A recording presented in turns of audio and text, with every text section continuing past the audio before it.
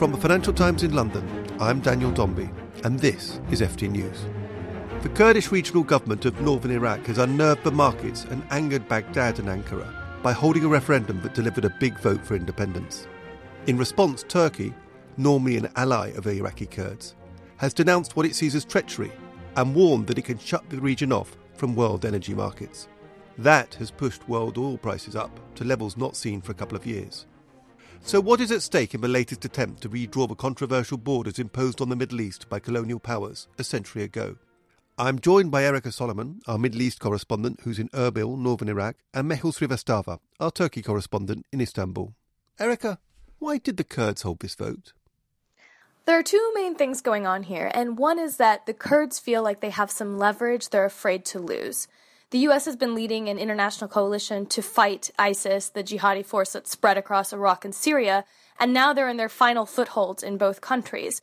And the Kurds are worried that once this battle ends, international attention will sort of shift away from their geopolitical ambitions. And in this time period that they have been helping the coalition fight ISIS, they have seized a very valuable piece of real estate, which is the province of Kirkuk.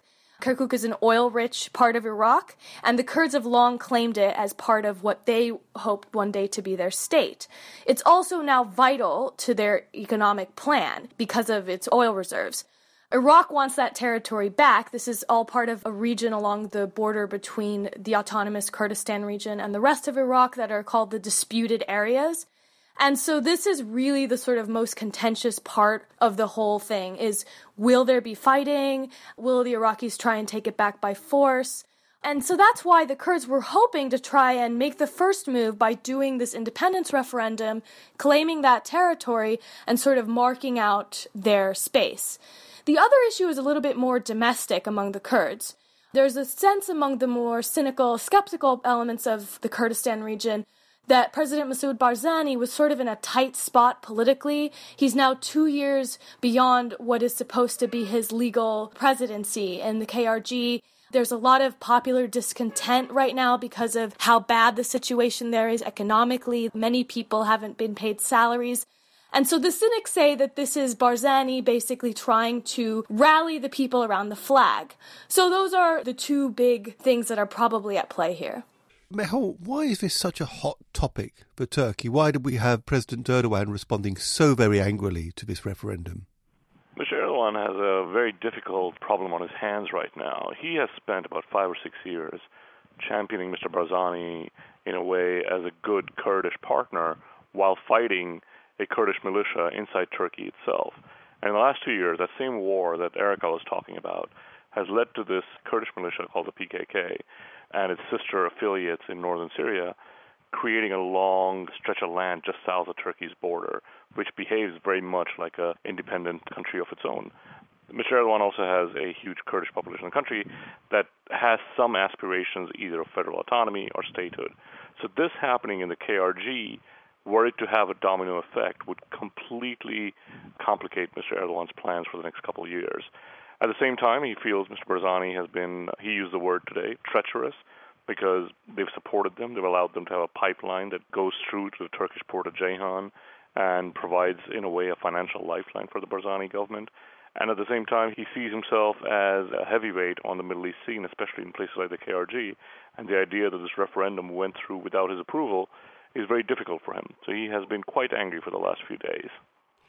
Erica, what was the atmosphere like in the KRG itself on referendum day? How are Kurds themselves seeing this important act? It was actually, I found as a journalist, quite a moving thing to watch.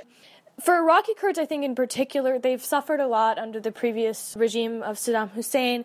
There were chemical weapons attacks, there were massacres, expulsions, and a lot of those people who lived through that came and went and voted yesterday. And I spoke to people who said, I've seen my village destroyed 3 times. I've lost my parents, my siblings, everyone, and now here I am voting for independence. I never thought I'd live to see a day like this. So people were really emotional. People lined up early. They came out well before the the polls were supposed to open.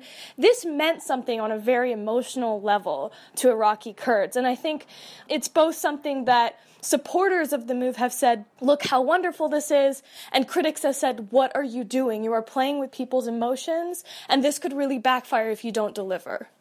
Mehul, you've talked about how Mr. Erdogan sees the KRG as almost kind of the good Kurds as opposed to what he sees as the bad Kurds, the PKK. And indeed, he's often been much closer to the Kurds of northern Iraq than he has to Baghdad, a government with which he's had many, many confrontations. So to what extent is what he's been saying over the last day or two, to what extent is it actually a real threat to really cut off the KRG from those world energy markets? It isn't quite clear that Mr. Erdogan actually is in a position to carry through much of these threats. Now, in the last 2 or 3 years, especially as there's been a lot of turmoil in Syria and Iraq, Mr. Erdogan has made significant threats that he hasn't followed through on, including we're going to go to Mosul and liberate Mosul, we're going to go to Raqqa, all these things that he has said, he has never followed through on. The reason is that this rhetoric plays really well to his domestic audience. And right now, he's in a position of trying to woo as many nationalist, staunchly patriotic voters back towards his party at a time of domestic political upheaval. So all of this plays really well to the domestic audience. He has never delivered on these before. The idea that the Turkish military may enter the KRG, which is something he's been threatening to do, is highly unlikely. Very few analysts believe that. And cutting off the oil pipeline, that's a bit like cutting off your nose to spite your face, because Mr. Erdogan is trying to position Turkey as a oil silk route from which pipelines from all around the Middle East for gas and for crude oil can transit through here. And to cut off one of these first pipelines right now for domestic political reasons will really, really jeopardize future pipeline process. So there's an expectation over here that as long as Mr. Barzani takes this vote as being non-binding, as advisory, as the process kind of slows down after this, tempers cool down, he'll back away from this. But his rhetoric today was very, very hot. He threatened an economic and financial blockade that would leave the Kurdish population starving, essentially. And so people are paying a lot of attention to what he's saying.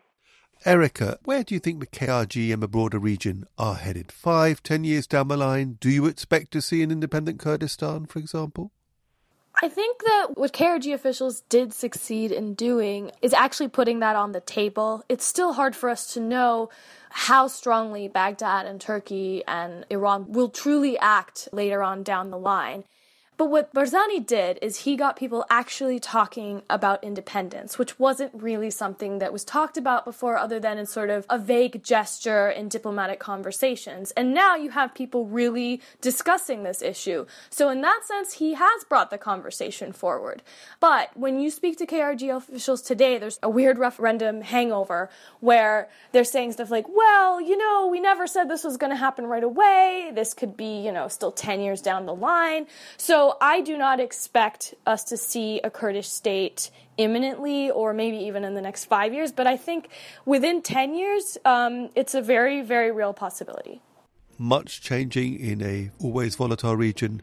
Erica Solomon, Mehul Srivastava, thank you very much indeed.